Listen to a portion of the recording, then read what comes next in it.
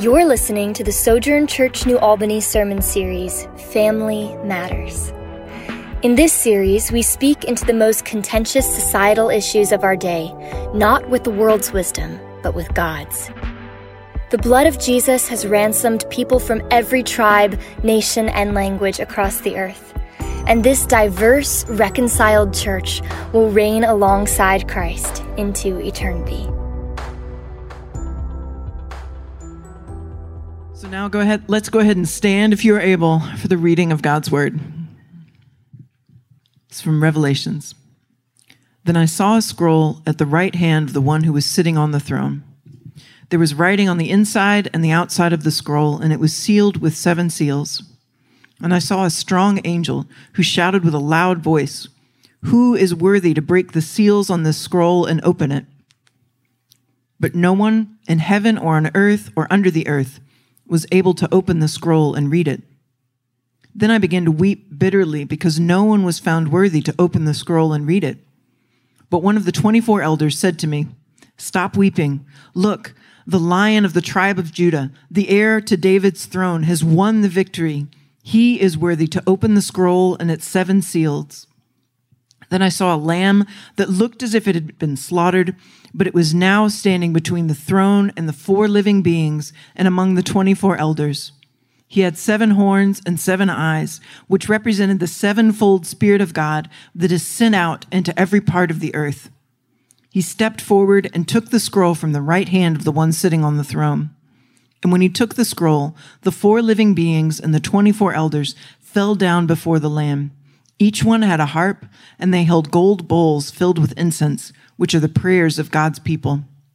And they sang a new song with these words, "You are worthy to take the scroll and break its seal and open it, for you were slaughtered, and your blood has ransomed people for God from every tribe and language and people and nation. And you have caused them to become a kingdom of priests for our God, and they will reign on the earth." Then I looked again, and I heard the voices of thousands and millions of angels around the throne and of the living beings and the elders. And they sang in a mighty chorus, "Worthy is the Lamb who was slaughtered to receive power and riches and wisdom and strength and honor and glory and blessing." And then I heard every creature in heaven and on earth and under the earth and in the sea, they sang, "Blessing and honor and glory and power belong to the one sitting on the throne and to the Lamb forever and ever."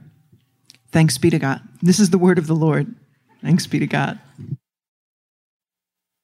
When I was thinking about this, it was disorienting, trying to figure it out and what does it say and what does it mean. It got me thinking about early mornings, which I have many of now. My children have the spiritual discipline of being awake. They don't sleep, and now they get up early for things like school and stuff. So if you don't have children or your children are grown, encourage those who look like this, what it was like to go to sleep and to stay asleep. And so do you remember your last really early morning, like your before sunrise, early morning? And yeah, you remember how awful that is? And the alarm goes off, and you're just, everything in you has that holy prayer, 5 more minutes, just a little bit more time. It's just very disorienting. When I wake up that early now, usually there's a child kicking me, and it's like, what is this on my face? And now I'm almost 38. I know, and my body creaks in the morning now. I didn't do that before. And so it's a little bit painful waking up, and it takes a while to get the engine going.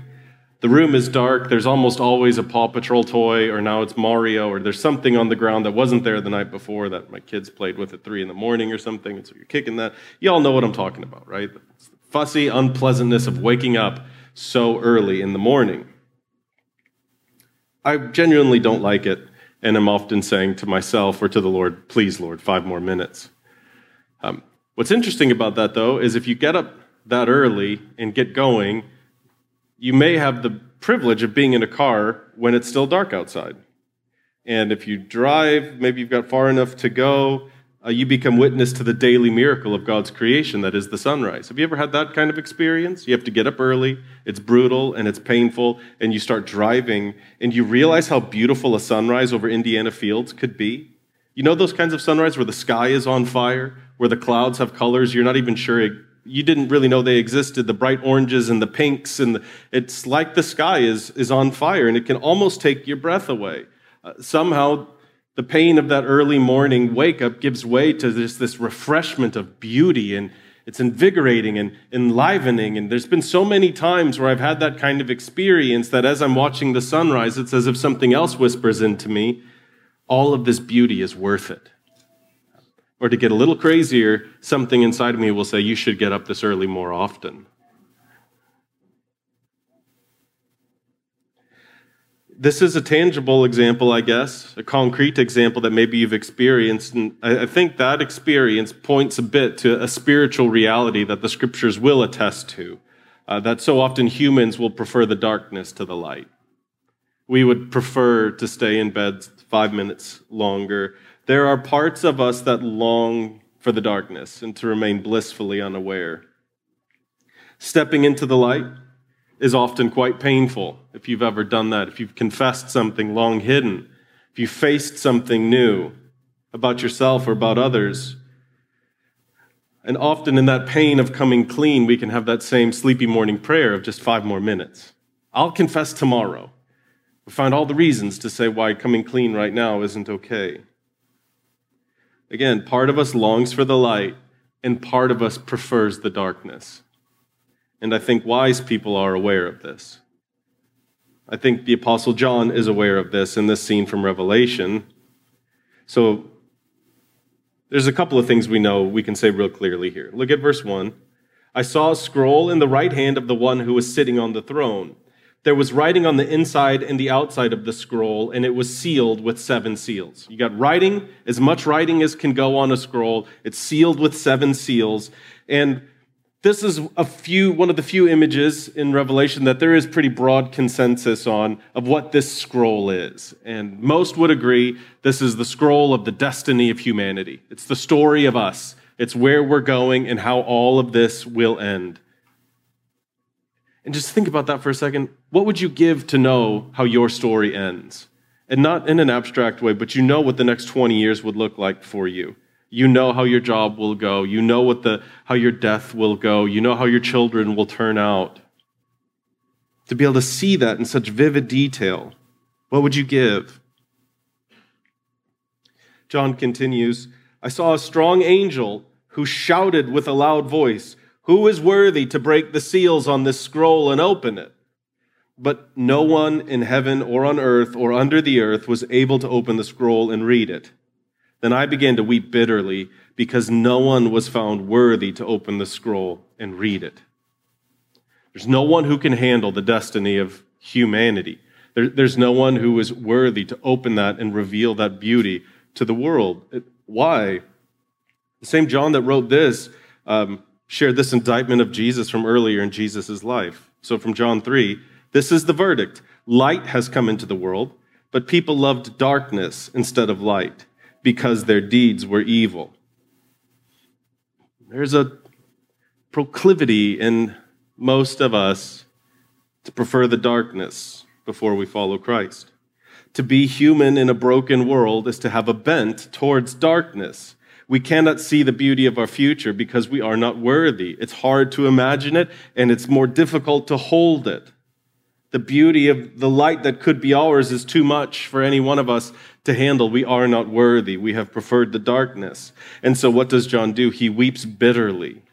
The phrase means noisy grief. He's wailing. He's screaming. These aren't gentle single tears. He's weeping because he wants something so badly, but he can't see it, and he's not worthy to open it and reveal it, but God himself made a way. The Lion of the tribe of Judah comes. Verse 6 through 8. Then I saw a lamb that looked as if it had been slaughtered, but now was standing between the throne and the 4 living beings and among the 24 elders. He stepped forward and took the scroll from the right hand of the one sitting on the throne. And when he took the scroll, the 4 living beings and the 24 elders fell down before the Lamb. A lamb is found worthy to open and hold the scroll, a lamb who had been slaughtered.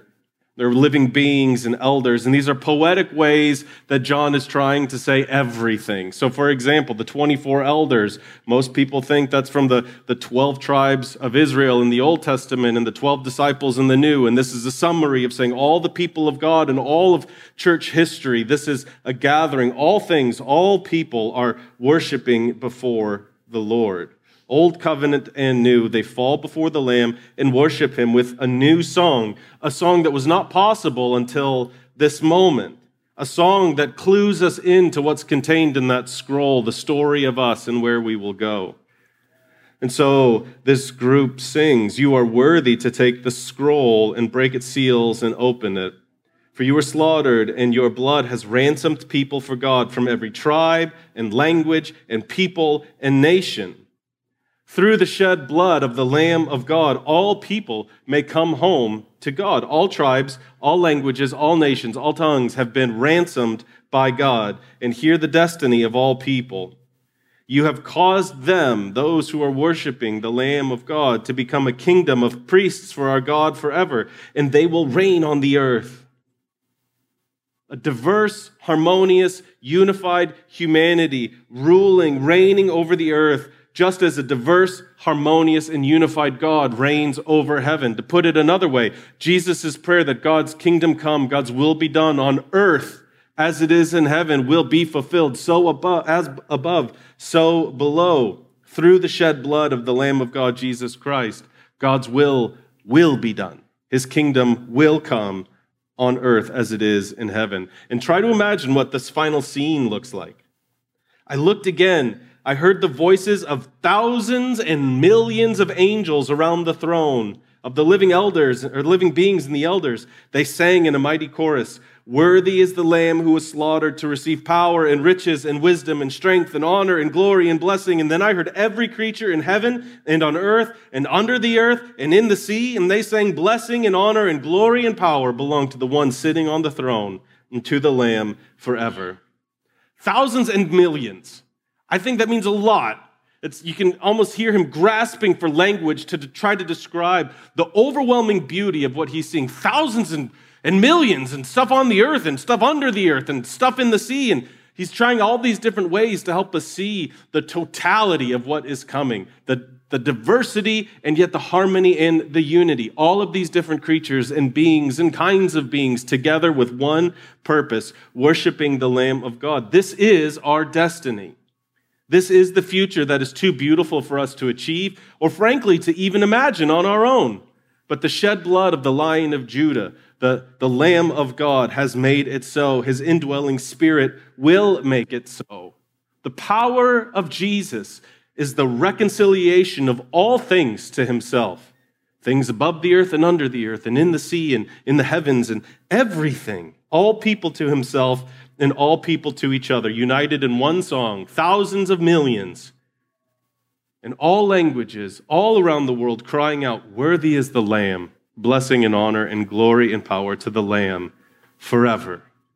This is our story, and this is our destiny. Sojourn began 20 years ago, which is wild to believe if you've been around for any period of time. It was a small group of people who were unsure of what they were doing or where it would lead.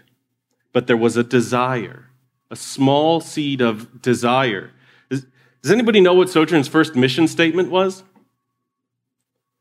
It's the kind of mission statement a 20-year-old would write. But it's beautiful and true. The gospel changes everything. So it's like, what do you guys want to do? We want to change everything. Which is a worthy goal, I would say. It's perhaps a bit naive. It's a bit abstract. It's hard to market that. What do you mean? It's bad for the brand. But that was at the heart. The gospel changes everything. There was a desire to hear those voices that are being described here in Revelations. Thousands and millions singing in praise. It was a group of people that believed that Jesus was for everyone. And anyone could come to him. A group that believed that Jesus' death and resurrection were were powerful enough to bring all kinds of people together, to go deeper and to go further together than we could apart. We believed that Jesus could change our hearts, he could change our families, he could change our friends, and he could change our city.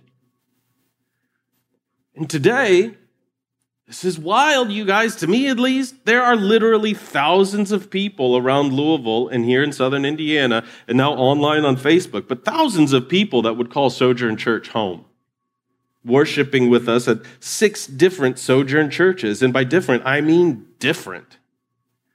Look different, sound different. We've seen dozens of churches, dozens and dozens of churches planted across our country through the Sojourn Network, church planting network.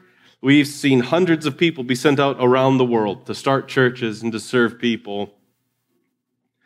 All because we want to be in that place and we want to hear those voices and we want to worship the Lamb who was slain. And I hope for us as a church that we still want that today, that we have not lost our first love. I hope that despite bigger buildings, more people, complexity, having children, that we still want to join all nations, all tribes, all tongues to worship the Lamb who was slain. And I hope the next 20 years are filled with us renewing our desire to see God's kingdom come on earth as it is in heaven. One of our goals in this series we've been in, this Family Matters series, has been to try to help us see how important a diverse, harmonious, unified family is to the God of the universe. It's not a cultural issue. It's not a right now happening issue. I don't know. To see that this kind of family, diversity, unity, and harmony, is not a perk of some churches, right? Well, that's an interesting way of doing church. That must be nice. A diverse, harmonious, unified family is a priority for all godly churches. We want to prepare for that glorious day that we've just read about. We want to start preparing for it now because we want God's will to be done on earth as it is in heaven. We don't want to just wait for one day when it comes. And so we work to ensure all of God's image bearers can live into God's design for their lives. There is nowhere else I would rather be than Sojourn Community Church. Nothing has shaped me more than my time at this church in terms of my walk with Jesus, and I am overwhelmed with gratitude. We've said for a long time that healthy families can have hard conversations, and healthy families can name the good and the bad about their family. And despite all of the beauty that has come from Sojourn Church, a diverse, unified, harmonious family has not always been a priority. The gospel changes everything is true. It's still true. The gospel changes everything. There have been many realities we simply were not aware of, though. And if you're not aware of something, you won't do anything about it. If you're not aware of something, it cannot be a priority. So let's look at this photo here for a second. This photo has been on the screen for 6 weeks now. There's the Fuller photo. Some of you have been able to play Find Me in that picture, like Find You, you know what I mean? Some of you are in that picture. This photo was taken in the parking lot of our first building, the 930 Arts Center. At the time, at that church, we had 4 services, 9, 11, 5, and 7. Any aspiring preachers out there, I would not recommend doing 4 services. It's a brutal experience for the ones doing it, but it was kind of cool at the time. We were young and dumb. And so this photo was taken after the 7 o'clock service at the 9:30. And the idea was, you see how we're kind of in the shape of an old church building and someone's holding the cross at the top. The idea was to say the church is a people. We are not a building. We are a group of people. And so I look at this picture with great fondness and great memories of our time at the 930 Arts Center and all the Lord did in me there and all the Lord did in the city of Louisville. I look at this now. We don't need to say anything out loud, but I just want you to consider as you look at that picture now, who is not in that picture?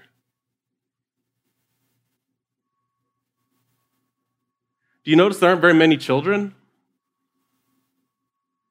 And we could say, this was after the 7 o'clock service. Those are the college students. They didn't have kids.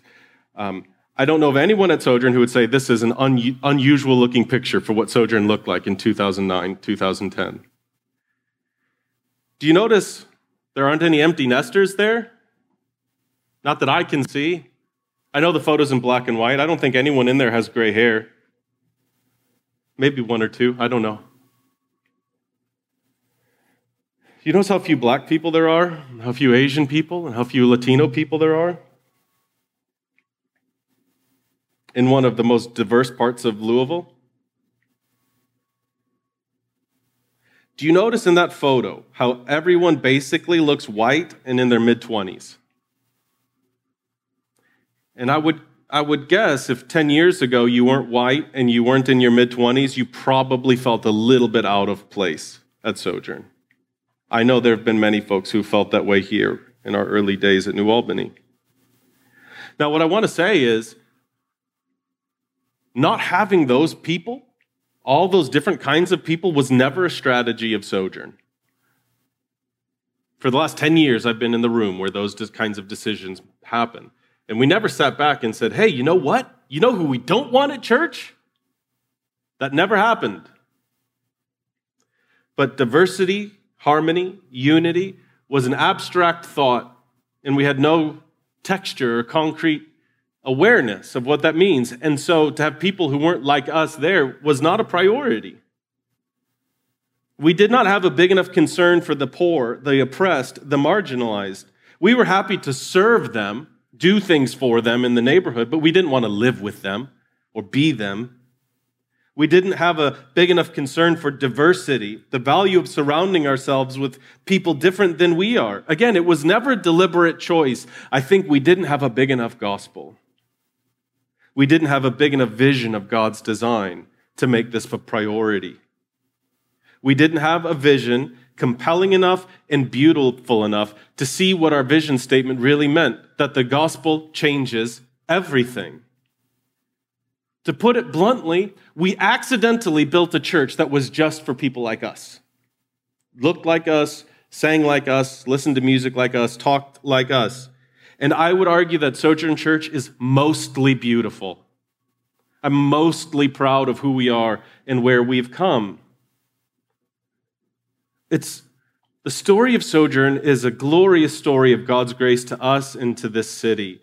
But moving forward, I want us to build a church for Christ, not for us.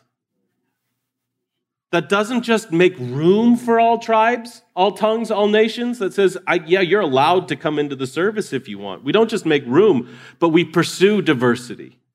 We pursue harmony. We pursue unity. Do we believe that the family of God matters?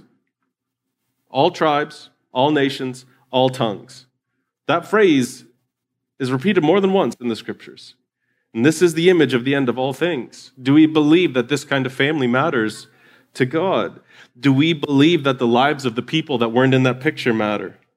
Do we believe they have something to offer to our church and to the kingdom of God in this place? Do we want the next 20 years to be more beautiful than the last 20?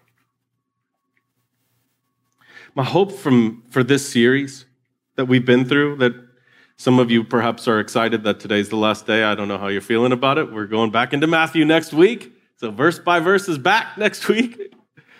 My hope in this series was to help us love God more so that we could see his intention for his creation. We could more fully see his design for his people and his church. And that seeing that, we would love people different than we are. And this is not just a race issue. I've sat with so many people with gray hair talking about how out of place they felt at Sojourn for so long. Do we really think that the generation who's gone before us, who have been Christians longer than most of us have been alive, has nothing to offer us? We would love people who are different than we are. We would learn to love, and not just to serve and do things for. We would learn to love those who are easy to dismiss. We would love even when it's costly. We would love even when it crosses lines of politics or race or class. And so I'm asking you who call this place home, can you believe with me that the next 20 years can be more beautiful? There may be painful days in front of us. The last year has been quite painful, I would say. We had an elaborate 20-year anniversary planned, and we were going to rent out a huge park, and all that. We were going to have thousands of people, and here we are in a socially distanced auditorium singing with masks on. But I am convinced that despite the pain that may be in front of us, very, very soon we will see the beauty of an Indiana sunrise. We will see the light of Christ shining on a diverse, harmonious, unified people, and the Spirit of God will whisper to us, this is worth it. This was worth it. So we thank God for what has gone before us, and we trust Him to do far more than we could ask or imagine going forward. Through a simple desire for more, God made a way. He made a way for a Bible study. A Bible study turned into a church plant. A church plant turned into a church and became 2 churches and became 3 churches and 4 churches and 5 and now 6. God has made a way. Through glory and loss, beauty and pain, suffering and joy, God has made a way for us. And as He leads us into a bright future, He will make a way for our sojourn. The power of Jesus, it promises us a beautiful tomorrow. And I hope you're with me and you want that and you see that, and we're going to pursue that. And so we anchor ourselves in this reality week after week to remind ourselves that Jesus began this and He will carry it. So we remember the night He was betrayed. Jesus took a loaf of bread.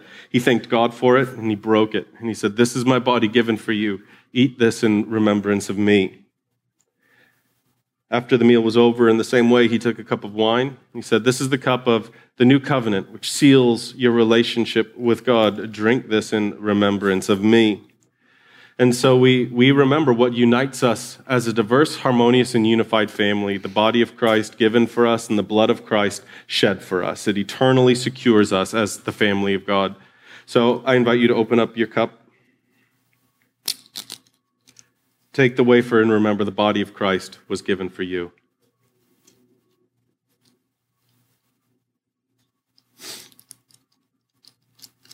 Open the juice, and I pray you feel the wonder of this. Despite our preference for darkness, despite our preference to get 5 more minutes of sleep, despite our preference to be around people who are just like us, the blood of Christ was shed for us, which sets us free and keeps us safe with God forever. So drink this and remember what He's done for you. Thank you for listening. Keep in touch with Sojourn New Albany on Facebook, or download the free Sojourn Collective app for iPhone or Android, where you can see our full library of sermon series audio and video, discussion questions, event calendar, ministries, and much more.